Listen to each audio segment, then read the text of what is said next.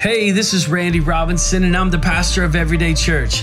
Thanks so much for joining us today. We hope this podcast encourages you, stretches your faith, and helps lead you into a growing relationship with Jesus. Let's do it!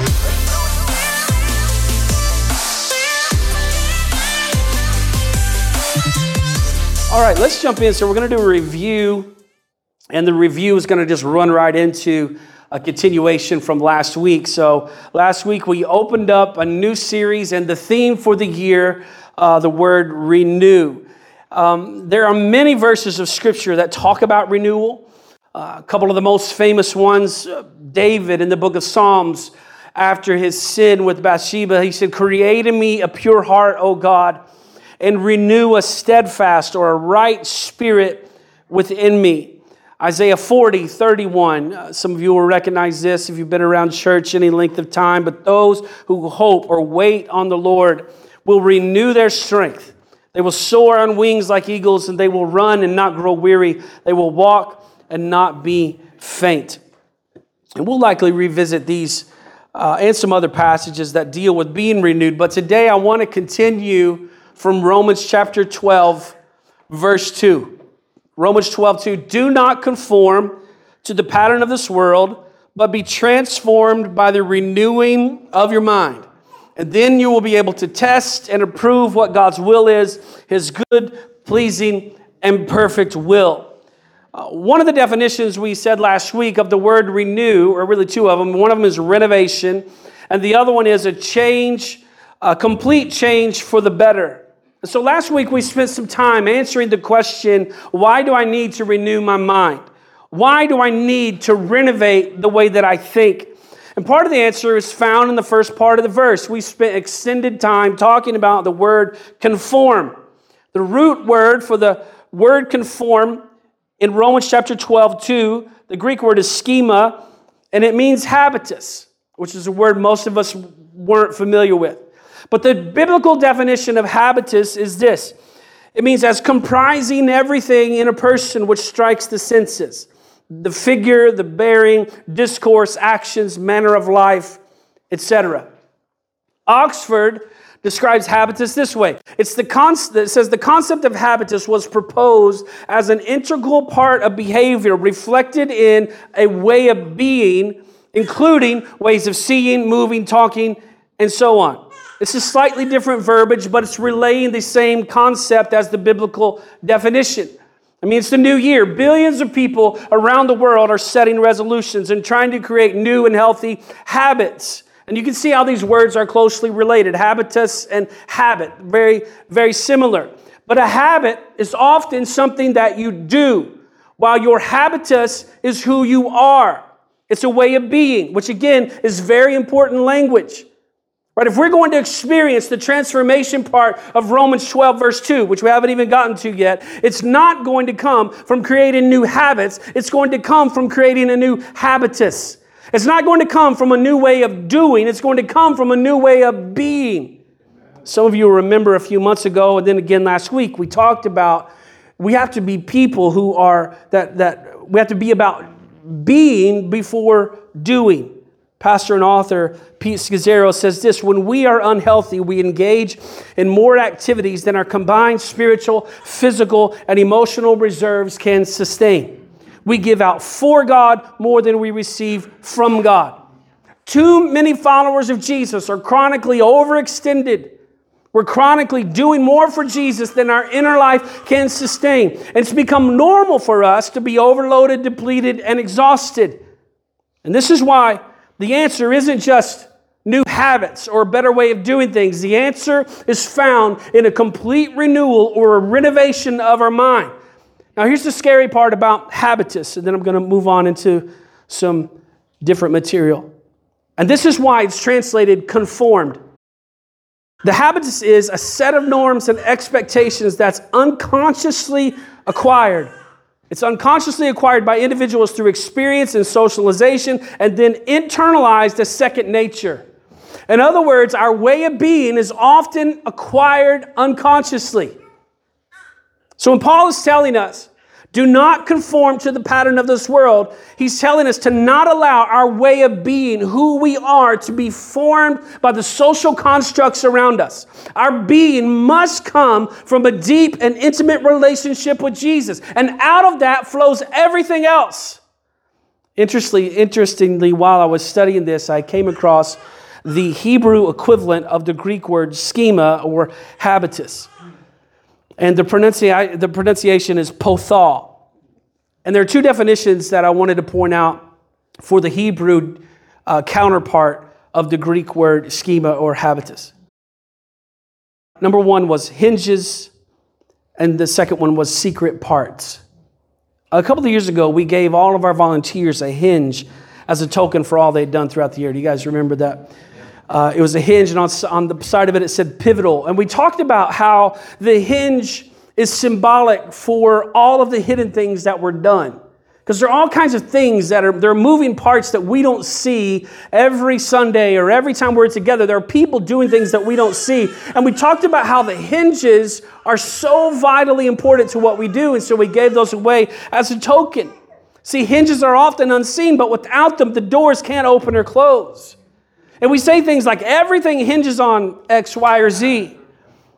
In other words, our habitus or our way of being is the hinge that allows us to move from one position to another properly. Without the hinge in its proper place, the door cannot operate the way that it was intended to. So let me say it another way. Without our way of being in its proper place, nothing else in our lives will be able to function the way that it was intended to, because everything hinges on our way of being or our habitus or the way that we are conformed. The other definition from the Hebrew counterpart of habitus was secret parts. Again, another way of saying be before you do. Because if our secret lives are out of order, eventually it will reveal itself in our public lives. I mean, this should be Christianity 101. I mean, this is really the most basic of concepts. But as I've said many times, often we don't need more information. We need to do something with the information that we already have. Our culture is training us to only show the best parts of ourselves. Well, this speaks to the very point that I'm trying to make. Remember, the habitus is formed often unconsciously. It's acquired through our experience and socialization. See, we are unconsciously being trained by society to only worry about the outer or the public life while simultaneously neglecting our inner life or our way of being. Our inner lives are so out of sync with our outer lives that we're no longer even shocked or barely even saddened when scandals take place. And the saddest part is that Christianity is really hard to differentiate from the world. Affairs and adultery, drugs, alcohol, whatever it is, and no one's surprised anymore when a politician or a community leader or a pastor is caught doing something that used to be considered immoral. But all of this is only a symptom of a disease. It's the fruit, not the root. And until the root is healed, the fruit will always be sick. Let me say it another way. Until the inner life is healed, the outer life will always be symptomatic. Fits of rage and outbursts of anger are symptoms of an inner life that hasn't been fully healed. Lust and perversion, gossip, lying, betrayal, addiction, unforgiveness, all outward symptoms of an inner life that hasn't been fully healed. Now look, I don't think we're ever going to reach a state where we no longer mess up. Look, until Jesus comes to get us or we die and go to heaven, we will always have to fight temptation. Some of you are better at overcoming temptation than I am. Some of you maybe go long periods of time and don't mess up. I don't know. But for me, I feel like it's, I'm just always got to be fighting. Jesus fought temptation. What makes us think we're not going to have to? Amen. But the reality is that we should be failing less today than we did yesterday. Our failures should be fewer and farther between. Until our habitus or our way of being is formed through deep relationship with Jesus and a renovation of thought, we will never experience the transformation that Paul is talking about. Romans 12:2. Do not conform. In other words, don't allow your way of being to be unconsciously formed. Don't conform to the pattern of this world, but be transformed by the renewing of your mind.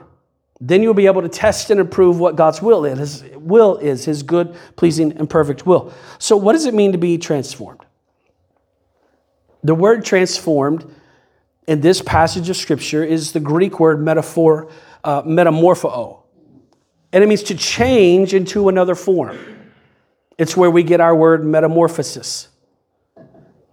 See, transformation is to completely change form. It's a change from being one thing to a completely different thing. Now, there are all kinds of transformations that we read about in Scripture. Not all of these examples, when you read the word transform, are the same Greek word metamorpho. But the principle is the same in a lot of those passages. The first and probably most important is the transformation of our spiritual lives. When we go from being dead in our sins to being raised to life in Christ.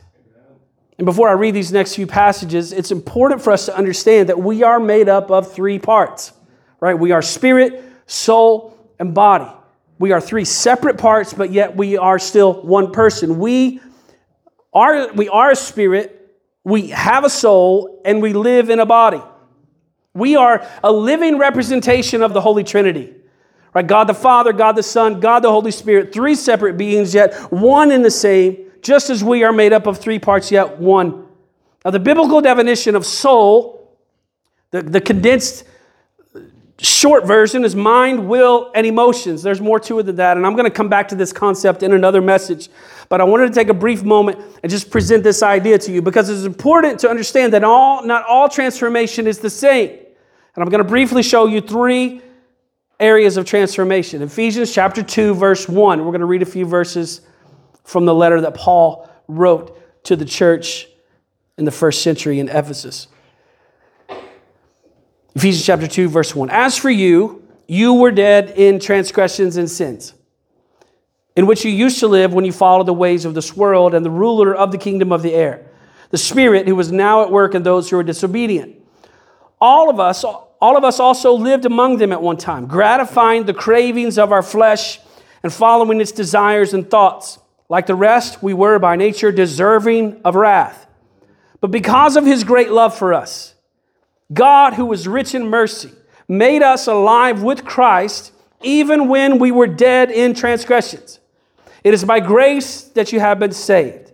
And God raised us up with Christ and seated us with him in heavenly realms in Christ Jesus, in order that in the coming ages he might show the incomparable riches of his grace, expressed in his kindness to us in Christ Jesus. For it is by grace that you have been saved through faith, and this is not from yourselves. It is a gift of God, not by works, so that no one can boast. For we are God's handiwork, created in Christ Jesus to do good works, which God prepared in advance for us to do. I love Ephesians 2:10. What's he saying here? First of all, we owed a debt. We were deserving of wrath, the scripture says. But because God is rich in mercy, and because he loves us so much, which we just sang about, he made another way. So if you have accepted the finished work of Jesus on the cross, which Lewis talked about the first Sunday of the year, you are no longer dead in your transgressions and sins. You were dead, but through the grace of God, you have been made alive in Christ. From death to life. Transformation. Do you see that? 2 Corinthians 5:17, very famous verse of scripture. Therefore, if anyone is in Christ, he is a new creation. Old things have passed away. Behold, all things have become new. Do you see the transformation? From old to new. So what kind of transformation is this? Spirit, soul, or body? Spirit. I'm going to ask again. Now you know the answer. What kind of transformation is this? Spirit, soul, or body? Spirit. This is a spiritual transformation. I want to move on to 1 Corinthians, another letter that Paul wrote, 1 Corinthians chapter 15. He says, what I'm saying, dear brothers and sisters, is not that our physical bodies, now here's a clue to what we're talking about, is that our physical bodies cannot inherit the kingdom of God. These dying bodies cannot inherit what will last forever. He says, let me reveal to you a wonderful secret. We will not all die, but we will all be transformed. It will happen in a moment, in the blink of an eye. When the last trumpet is blown, for when the trumpet sounds, those who have died will be raised to live forever, and we who are living will also be transformed. Now, these two words, transformed, here are another Greek word called alasso, and it means to change or to exchange one thing for another, to transform. Not the exact same word used in Romans 12:2, but principally it's the same. He goes on, verse 53, for our dying bodies must be transformed into bodies that will never die. Our mortal bodies must be transformed into immortal bodies. All right? So what kind of transformation are we talking about here? Physical, our body. So we talked about spiritual transformation, and now we're talking about body transformation. So what does that have to do with anything? It's important for us to understand what kind of transformation is being talked about. And secondly, and probably more importantly, is we need to understand who is doing the transformation. Spiritual transformation can only come from God. The Holy Spirit baptizes us into the body of Christ. You read that in 1 Corinthians chapter 12, 13. Likewise, body transformation only comes from God. Some of you are like, oh yeah, put me on a prayer list.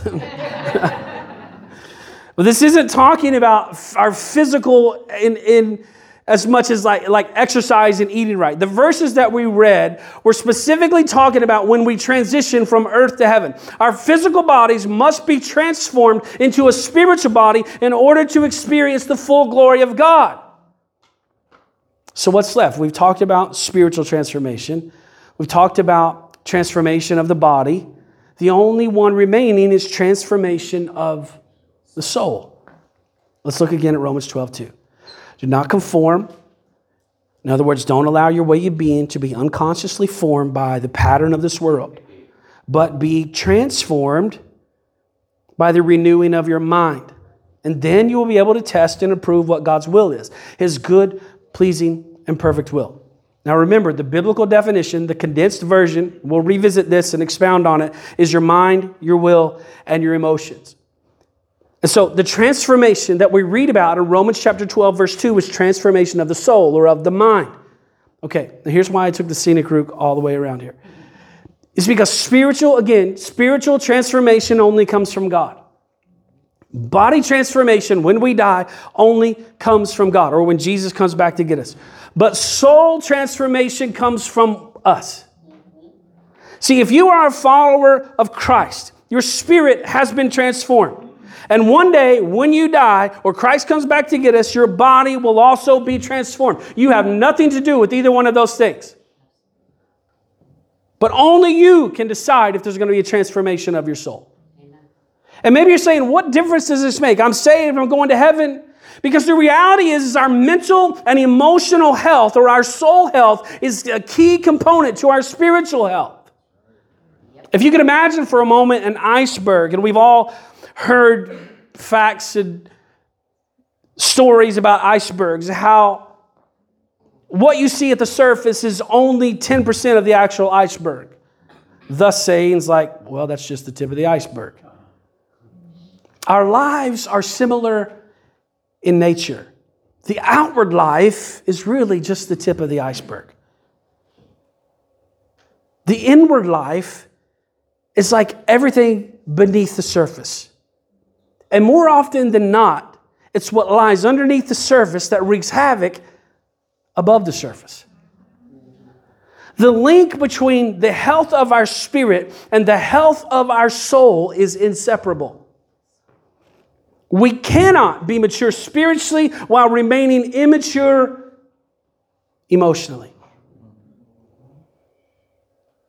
We might be gifted on our job.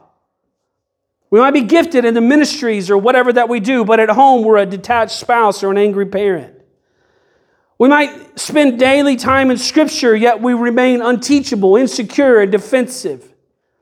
We might be able to quote the Bible front to back or verse by verse, but we remain unaware that the way we react or overreact to others creates hurt.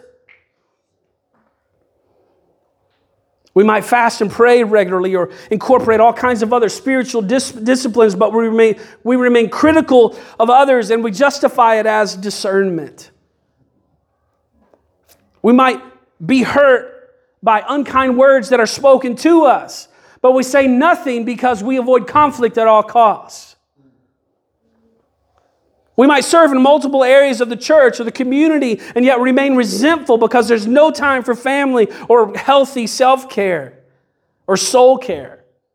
We might look great in front of others, but we rarely share our struggles or weaknesses.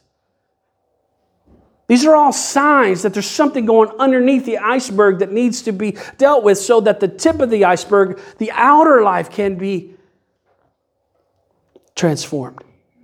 Transformation on the deepest level starts with renewing our mind. It starts with a renovation of the way that we think.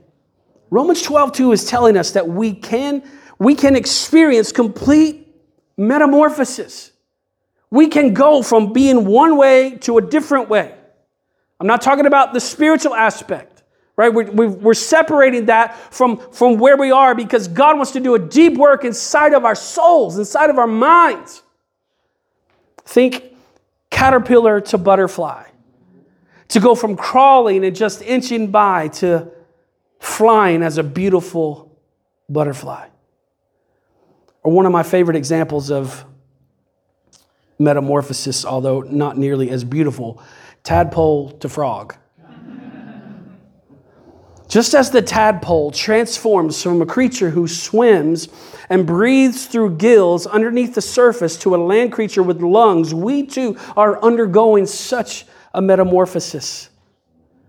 When we come to Christ, the transformation begins. But many of us are trying to live in a world that we're no longer meant to live in. We no longer have gills, but we're still trying to breathe under the water. Meanwhile, we're choking to death. We say things like, I feel like I just can't catch my breath. That's because we're trying to live in two different worlds. We're trying to breathe under the surface or under the water, so to speak, but God is calling us to live above the surface.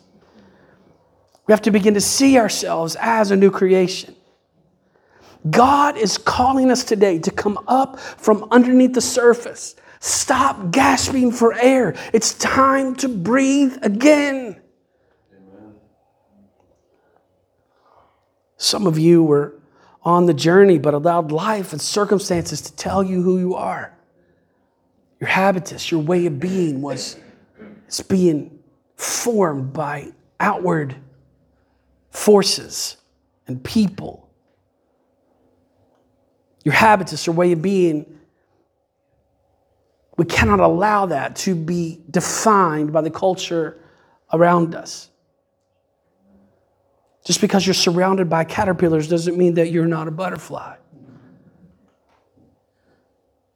Just because you got some brothers and sisters who are still swimming and they're still in a tadpole form doesn't mean that you should be down there trying to breathe the same air.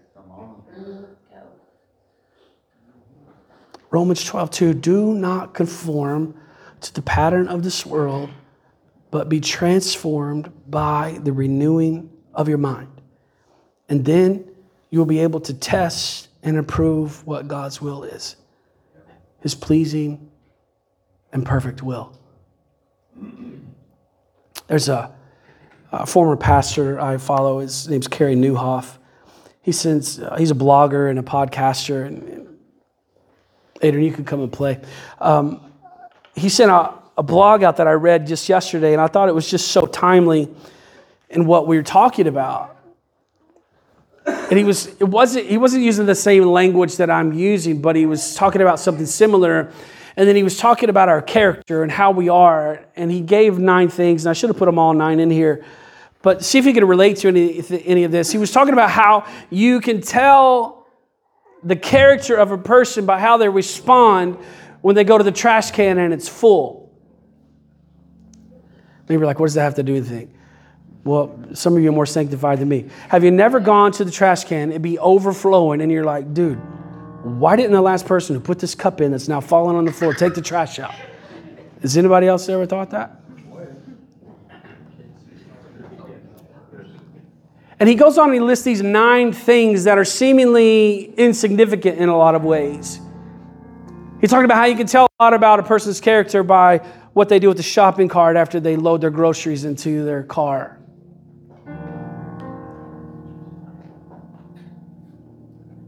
He goes through this list. But really what he's speaking to are symptoms of a soul that's not been healed. Because a Christ follower can be saved and go into heaven, but yet living a miserable life because they refuse to renovate the way that they think about things. We refuse to deal with the emotional side of our lives, and then our lives are just in complete chaos. What are your triggers? What sets you off? Is it the trash overflowing? Is it a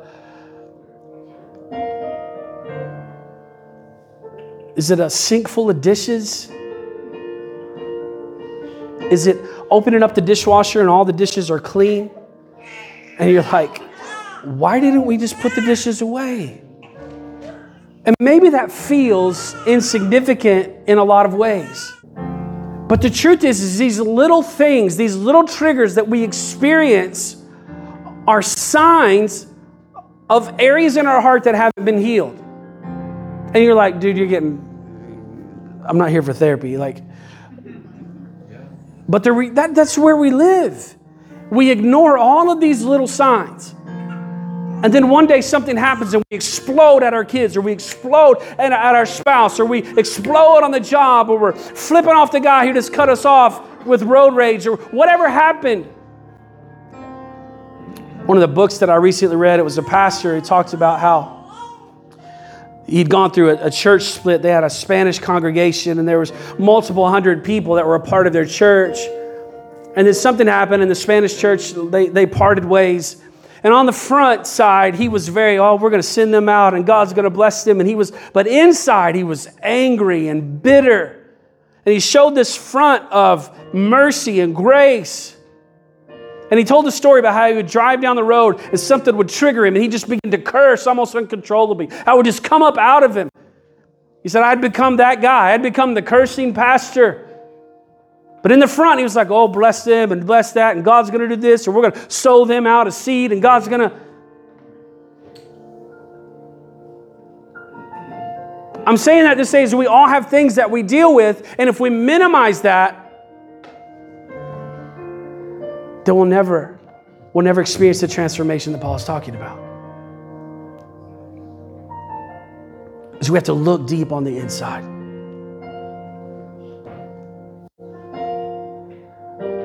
It's not something I have completely figured out. I have triggers in my life, things that happen, and but I'm asking God, okay, God, why? Okay, this happened or that happened, or this situation is really insignificant if you take the big overview of it and look at it from a different perspective, but I'm still feeling some kind of way over this. Like, what's going on? Because I want to lead from a healthy soul. But more importantly than that, I want to be healthy between me and God. Something I'm incorporating into my devotional time. I was talking to Brent about this morning. And I'm starting small. And I'm sure this is going to make its way to a sermon at some point. But it's just silence. 5 minutes. I set a timer on my phone. I'm doing 5 minutes of silence. I'm trying to figure out what that looks like. And my mind is going a million miles an hour. And I guess that's why we need the silence. But I don't put on music. And I like to do that. Sometimes I like to just kind of sit in the presence of the Lord, listening to some anointed music. But this is nothing. Sometimes I put my AirPods on noise cancellation, so all I can hear is myself breathing and my heartbeat, you know. But I'm working through in that moment of silence, listening for the voice of God, doing inward work, looking to try to see, okay, God, what do you want to show me in this moment where I'm just quiet before you? And if 5 minutes doesn't sound like a lot of time, it's because it's not a lot of time, but it's very hard to just sit there. I'm like, do I close my eyes? Do I not close my eyes? Do I talk to God? Do I not talk to God? Do I, I'm just going through this million, it's like I spend 4.5 minutes about just like, and then I got 30 seconds of actual silence.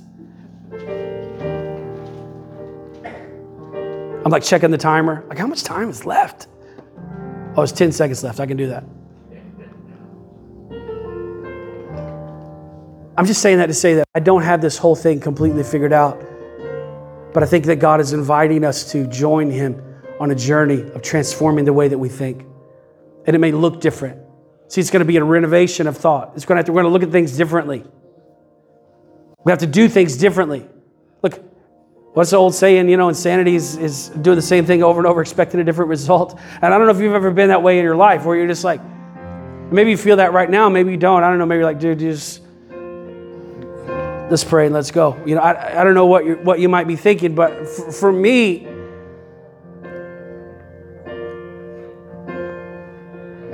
I've been in church my entire life. My mom took me as a baby, and I'm one of those guys that's got the stories of getting pinched and your ear pulled and all the things, and getting the dirty looks when you try to sit with your friends because you're talking. And I have a lifetime of hearing people talk about some of these same verses that we talked about today, but also a lifetime of struggle because nobody taught me that I have to deal with the things that are on the inside.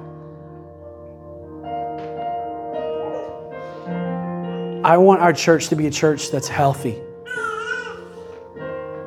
That we be before we do.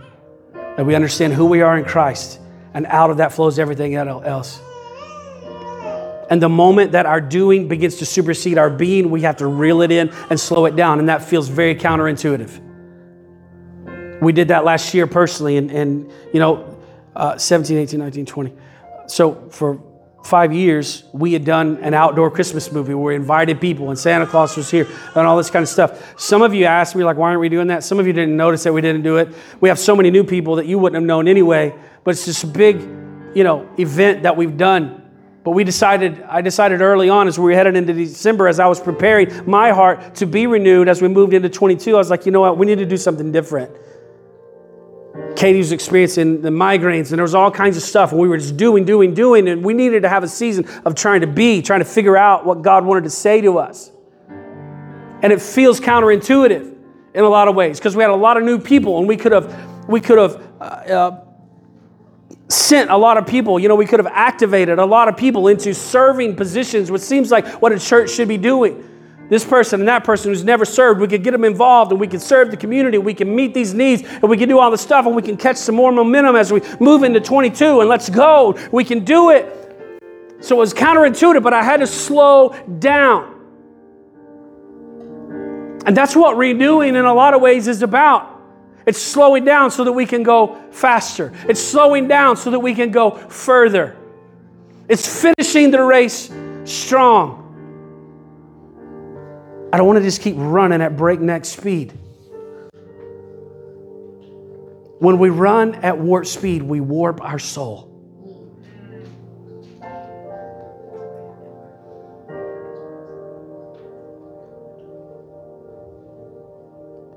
And that's not what God has intended for us. He wants a renovation of the way that we think so that we can be transformed. Metamorphosis.